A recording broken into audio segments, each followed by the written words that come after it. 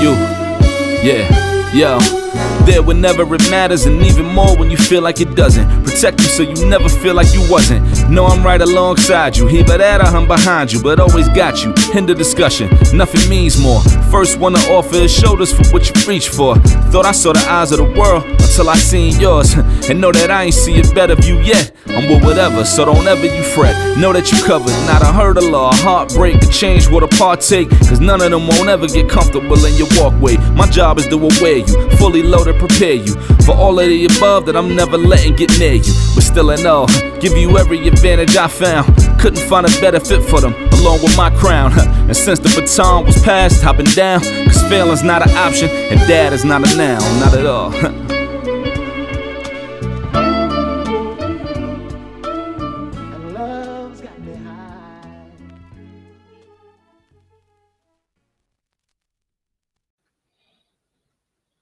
Welcome to another episode of Dad is Not a Now. My name is Ishmael, changing the narrative for men of color and fatherhood, as well as changing the narrative on the things I care about. And on today's episode of Dad is Not a Now, with MLK Day coming around the corner, I thought it was important for us to have this conversation of the whitewashing of MLK. Because I see MLK more of a brand. You see him everywhere. You see him in commercials. I remember as a little kid seeing the commercial McDonald's did for him. And as an adult, I look at it now, it's like McDonald's ideology and MLK doesn't go hand in hand. I don't think Dr. King would have support the strategy of McDonald's, but I keep going on. But I think it's important that we have this conversation because since the first day of MLK holiday, you see a lot of people using his quotes for their own agenda to put out their own ideology. And so on this episode of Dad is Not Enough, first of all, I want to thank Second Thought Channel for letting me utilize their content for this episode, because I think it's important that we have this conversation of whitewashing Black historical figures, whether it's to change, because at the end of the day, it's about to change the narrative and make it consumable for people who feels uncomfortable of learning the real history of our historical figures. So again, I hope you guys enjoy it, share, like, and all that good things. On top of that, I want to thank everyone who support this podcast, because I'm on my way to 200 episodes. That's right, 200 episodes. I started this in the middle of the pandemic, and now I'm on my way to 200. So again, I thank you guys from the bottom of my heart who listened, who shares, who just thank you so much, and I appreciate you guys. So again, I hope you guys enjoy it, have this conversation, especially on MLK Day. You know, it's like instead of just putting a quote on Twitter or putting a video on social media or whatever, just do something positive, do something productive, do something in the community, do some volunteer work. If you see a homeless veteran, take them out to eat, do something positive in the community on this day instead of just tweeting something. All right, guys, I love you. I hope you guys enjoy it. Peace.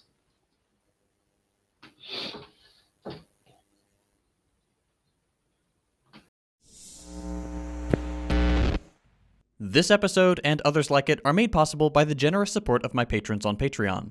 We recently did a major overhaul of our patrons-only Discord server. So if you'd like to join our growing community and get early access to every video, consider becoming a patron at patreon.com/secondthought. What's up, Thought Squad? Second Thoughties? Members of the Sec community? I don't know, forget it. Hello, viewer. Thanks for tuning in to a very special episode of the Second Thought broadcast. This week, we're looking at radical figures and how they get whitewashed. Again. Wait, did we do this already? Oh, we did. Oh, okay. But actually, you'll find this very interesting. This time we're doing it. It's actually very different, because this time it's gonna be even more materialisty or something. Okay, jokes aside, here's the truth. It's Black History Month, the shortest month of the year. The only month corporations acknowledge that black people exist. The month the FBI tweets nice things about MLK despite once sending him a letter urging him to kill himself. And I want to hijack this consumerist bandwagon to look at some figures within the black revolutionary tradition. We're going to talk about the recuperation of their identities and struggles, and the way their characters get canonized in the American historical tradition. The point of this episode is to try to correct some narratives. History is written by the victors, and sometimes that means the parts they don't like get cut out.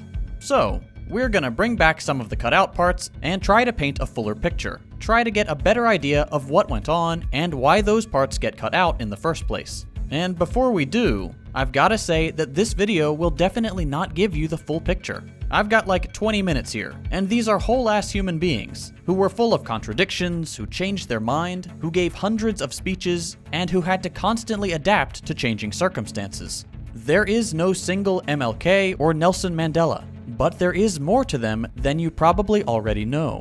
And one of the biggest parts of their stories that gets cut out is the deep influence of socialist thought on their philosophies and political goals. So let's talk about that. A good place to start with all this is MLK's politics. Martin Luther King Jr. is a great person to talk about because no other figure is more celebrated and one-dimensional in American history, second only maybe to decorated war hero and Purple Heart recipient Flat Stanley. Oh, wait, he's two-dimensional. Thank you, I'm here all week. Please clap. Because today, it's pretty difficult to find anybody who doesn't claim MLK's legacy as their own.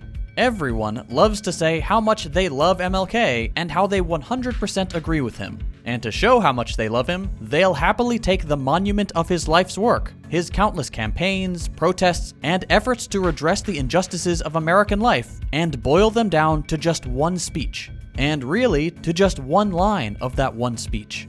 And everybody loves that one line. Our ears that we must judge one another by the content of our character and not the color of our skin. Now, he wanted people to be judged by the character and not by the color of their skin. On the color of my skin, but on the content of my character. We should judge our fellow citizens by the content of their character, not by the color of their skin. This obsession with the content of their character line and the I have a dream speech in general is no accident, by the way. It's been part of the tactical recuperation of MLK's legacy by the American state and its defenders for decades, an effort that is immortalized in the Reagan years. Why Reagan? Because Reagan is the guy who made MLK Day a national holiday. As such, you'll sometimes hear dweebs claim this 6'1" flake of dandruff brought to life was actually proof of how the great American patriot can reconcile the country's racist history and become the biggest champion of racial justice. But that's wrong. Because for a guy like Reagan to become the MLK Day guy, a lot needed to change about how America viewed MLK. The Reverend could no longer be the radical extremist despised by over 2/3 of the country, the most hated man in America. He had to become an empty shell for any vague sentiment of justice. And, most importantly, he had to be the colorblind guy. Because how did Reagan really feel about the civil rights movement? Let's take this quote from an article in The Nation. Reagan opposed every major piece of civil rights legislation adopted by Congress, including the Civil Rights Act of 1964, the Voting Rights Act of 1965, and the Fair Housing Act of 1968. As president, Reagan supported tax breaks for schools that discriminated on the basis of race, opposed the extension of the Voting Rights Act, vetoed the Civil Rights Restoration Act, and decimated the Equal Employment Opportunity Commission. When you combine Reagan's political record with his symbolic stance on race issues, his deriding welfare recipients as welfare queens, his employing states' rights rhetoric in the same county where, in 1964, 3 of the most infamous murders of civil rights workers occurred, his initial opposition to establish a national holiday to commemorate Martin Luther King Jr., the Reagan legacy begins to lose much of its luster. And that's putting this outwardly racist guy's legacy extremely mildly. So then, why would Reagan suddenly flip on this issue, and why would the I have a dream line become the rallying call for every politician trying to score easy popularity points? 2 academics explain it pretty clearly in this article. The focus on "I have a dream" in public discourse also made King ripe for appropriation because the emphasis on one speech and one issue served to obscure King's many other speeches and writings, as well as his less successful ventures, such as his effort to desegregate Chicago, his opposition to the Vietnam War, and the Poor People's Campaign. As early as 1964, for example, King praised the Indian government's preferential college admissions policy for untouchables, and argued that the United States must also find ways of atoning for the injustices she has inflicted upon her Negro citizens. The civil rights leader called for a broad-based and gigantic Bill of Rights for the disadvantaged, parallel with the GI Bill of Rights, for a guaranteed annual income, and for restitution in the form of radical changes in the structure of society that would provide African Americans with compensation in education, housing, employment, and healthcare. The public focus on "I Have a Dream," with its simple poetic beauty, overshadowed the specific proposals that King had recommended in order to achieve his dream, again making it much easier for President Reagan to appropriate King for his own uses.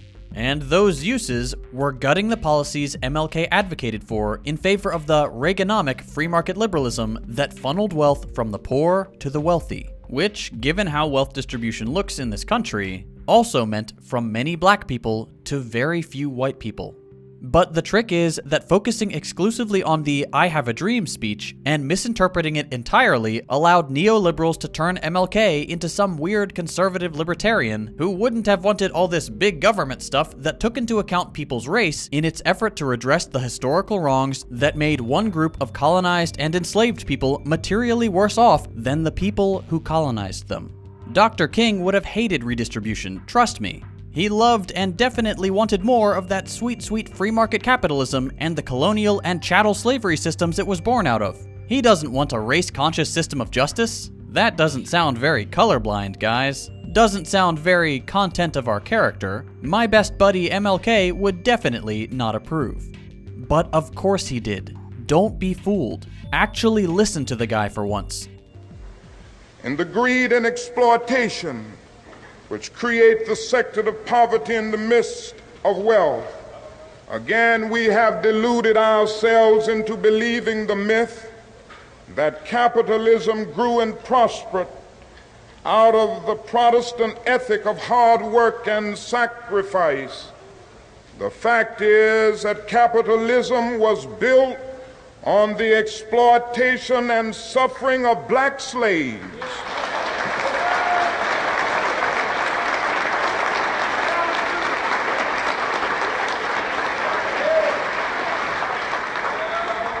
And continues to thrive on the exploitation of the poor, both black and white, both here and abroad.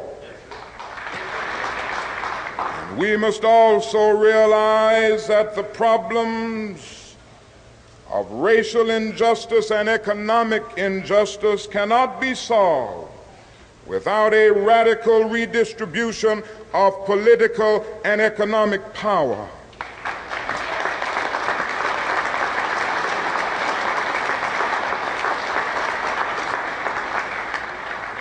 We must further recognize that the ghetto is a domestic colony.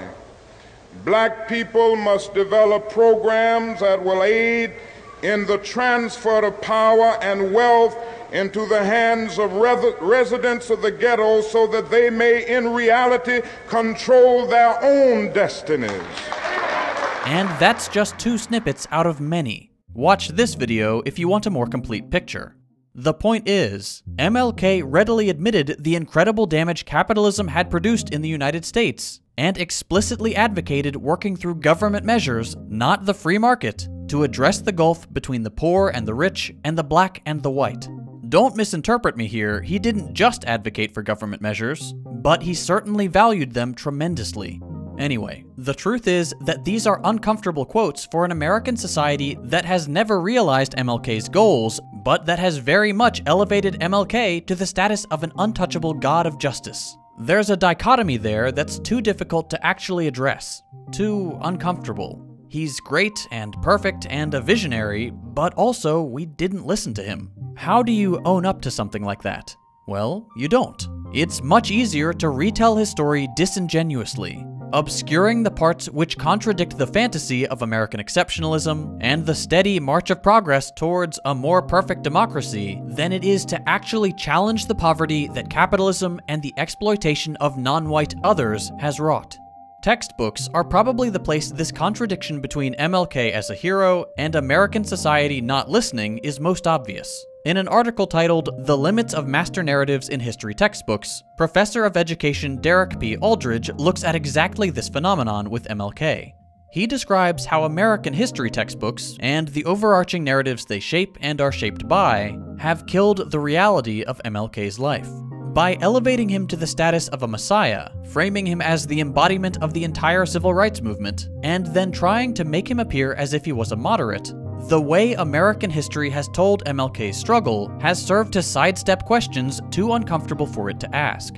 Questions of poverty, capitalism, and war. Questions that are not neatly answered with the end of Jim Crow laws. Questions that still endure to this day and that bring together MLK and the people he is so often depicted as an adversary of, like Malcolm X or the Black Panther Party. Giving a proper place to these facets of MLK's politics and his proximity to the figures only remembered as radicals would raise too many questions about the legitimacy of the narrative American textbooks are so attached to: constant, predictable, and certain progress. Because if textbooks started depicting MLK accurately as an anti-war, anti-imperialist, anti-capitalist, they would risk undermining the image of American democracy as the perfect representation of the will of the people and the true realization of justice. The truth is that King's dreams never came true for most of the issues he fought against. And even if they had, MLK was not the civil rights movement. He was just one face of it. And the civil rights movement was not a single issue movement. It had a long list of demands that still remain unheard. He is not the proof that American democracy works, and he was not an enemy to the radicals that shared his same ideas. But here in the US, we don't just settle on whitewashing our own guys. We'll whitewash your guys too, for free, because it makes us look good. Take Mandela. In textbooks, Nelson Mandela's identity is channeled through a few heroic archetypes. As a prisoner, whose release the world campaigned for, as a savior, whose long-awaited release from prison would solve the country's problems, as a peacemaker who brings the country back from the brink of disaster, as a reconciler who forgives those who wronged him, and finally as a healer who brings restoration to those who suffered under apartheid. Like MLK, these kinds of narratives of Mandela as a peaceful, heroic, triumphant against all odds leader, and embodiment of the whole movement against apartheid are used to present a false narrative of the anti-apartheid movement and mythologize Mandela beyond recognition. Mandela, while important, did not end apartheid through sheer force of will, nor on his own. And it wasn't the simple fact that he spent nearly 3 decades imprisoned that upended the rule of the Nationalist Party. For one, Mandela and the ANC, the revolutionary group turned political party that has governed South Africa since 1994, spent years engaged in violent revolution with the intention of overthrowing the South African government. In self-defense, after decades of brutal oppression, imprisonment, murder, and abject rule by an explicitly white supremacist state, the peaceful protests that had been met with state violence no longer sufficed for the ANC and other militant South African groups, prompting Mandela himself to advocate transforming their strategy to one of violent revolt centered around sabotage, guerrilla warfare, terror, and open revolution, forming the armed wing of the ANC. Mandela wasn't the peace at all costs guy textbooks usually paint him as. He was an enemy of the state. Yeah, but then he left prison and he was fixed and he loved peace. Wrong again. The return to a nonviolent approach in the later years of the anti-apartheid struggle, while widely attributed to Mandela, actually came from other influences in the movement, notably Joe Slovo, the leader of the South African Communist Party. Because Mandela was the face of the ANC at that time, he was the guy who announced it. But he was not the guy who initiated it. This is not to look down on Mandela and tarnish his image, by the way. This is to show that ending apartheid wasn't as easy as just sitting in jail for a while. And while we're talking about tarnishing his image, while all this was happening, Mandela was, like MLK, one of those most hated men of the moment. Far from being championed by the international community, Mandela and the ANC's revolt earned them the label of terrorists. He was so a terrorist, actually, that it took until 2008 for the US to stop labeling him and the ANC as such. If that sounds bad, it gets worse. The US did much more than simply labeling anti-apartheid actors terrorists. Despite growing calls from the American public to end relations with the apartheid nationalist government, successive presidential administrations refused to meaningfully hear the calls of anti-apartheid militants and actively supported the continuation of apartheid through purposefully weak policies that would ensure US business and geopolitical interests in the region would be uninterrupted. Most of this support for the ruling apartheid party came from the fact that the ANC and the other groups they worked with were a mix of socialists and communists with broad support from socialist experiments elsewhere in the world, entangling the US response to apartheid South Africa with its overall Cold War policies. Mandela, who openly advocated for nationalizing mines, banks, and monopoly industries after his release from prison, was far too close to the socialist line to receive direct US support.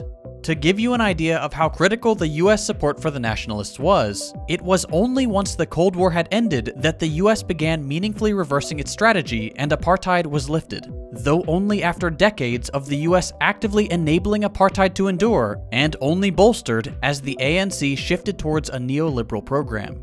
The problem is that these changes in how we tell this story, and the fact that we place a whitewashed Mandela at the center of it, purposefully attempts to pacify the US's history and its persistent involvement with the suppression of movements for racial and economic justice.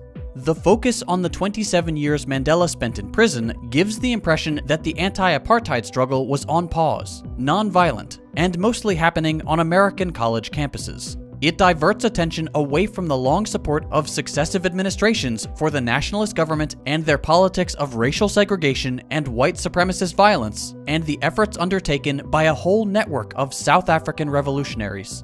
The point is that by whitewashing MLK and Mandela, the whitewashing bleeds over and whitewashes the United States too, when the truth is that the US has been, and to this day still remains, a barrier to policies carried by people we applaud as heroes, but fail to actually listen to.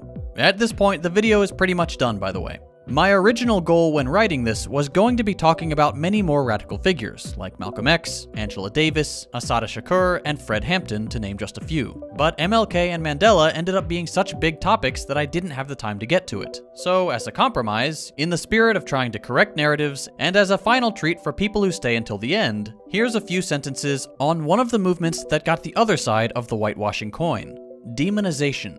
Demonization plays just as important a role as whitewashing, and it only really works when you've also created a whitewashed foil to play against it.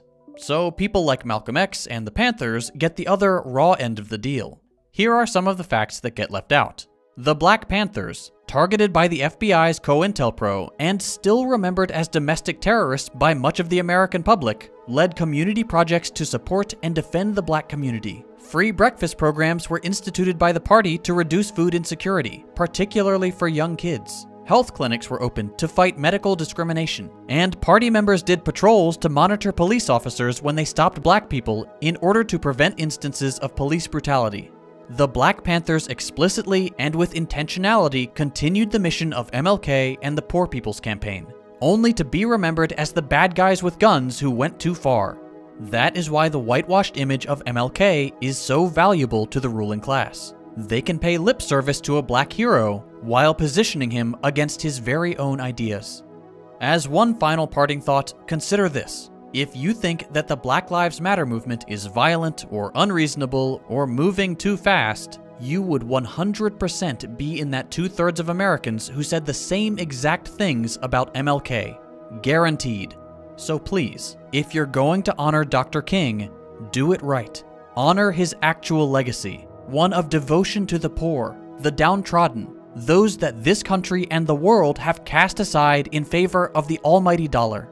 Martin Luther King Jr. was anti-war, anti-racist, and anti-capitalist. If your own worldview doesn't reflect those ideals, and you use Dr. King as a rhetorical weapon, you're being dishonest. But it's never too late to change your perspective. I mentioned at the beginning of this video that this kind of content is made possible by my patrons on Patreon. As you can probably imagine, when I made the switch to producing political content, I started getting demonetized way more often, and most of my sponsors bailed. It's understandable, but because of this, I'm having to rely more heavily on viewers like you.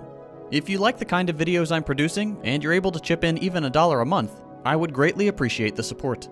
As a little show of that appreciation, every patron, regardless of donation amount, gets early access to every video, plus access to our patrons-only Discord server. We recently dropped a major update to the Discord, and there are some really cool new features. We have everything from a recommended reading list, to a book club, to special channels for our neurodivergent and LGBT comrades. We also have fun medal rolls for people who complete the server challenges. We've built a great little community, and we'd love for you to be a part of it. So if you'd like to help support my channel, join the Discord, and get early access to every video, consider becoming a patron at patreon.com/secondthought.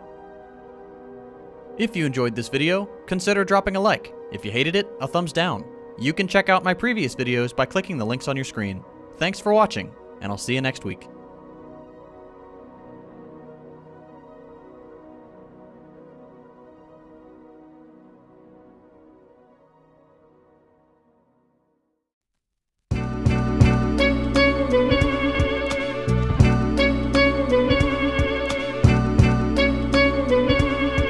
It's all for you.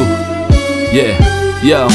There whenever it matters, and even more when you feel like it doesn't. Protect you so you never feel like you wasn't. Know I'm right alongside you, either that or I'm behind you, but always got you. End of discussion, nothing means more. First one to offer is shoulders for what you reach for. Thought I saw the eyes of the world until I seen yours.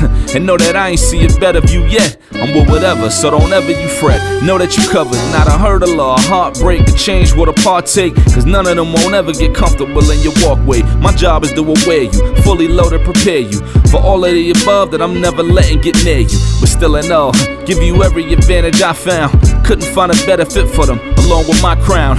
And since the baton was passed, I've been down. Cause failing's not an option, and dad is not a noun, not at all.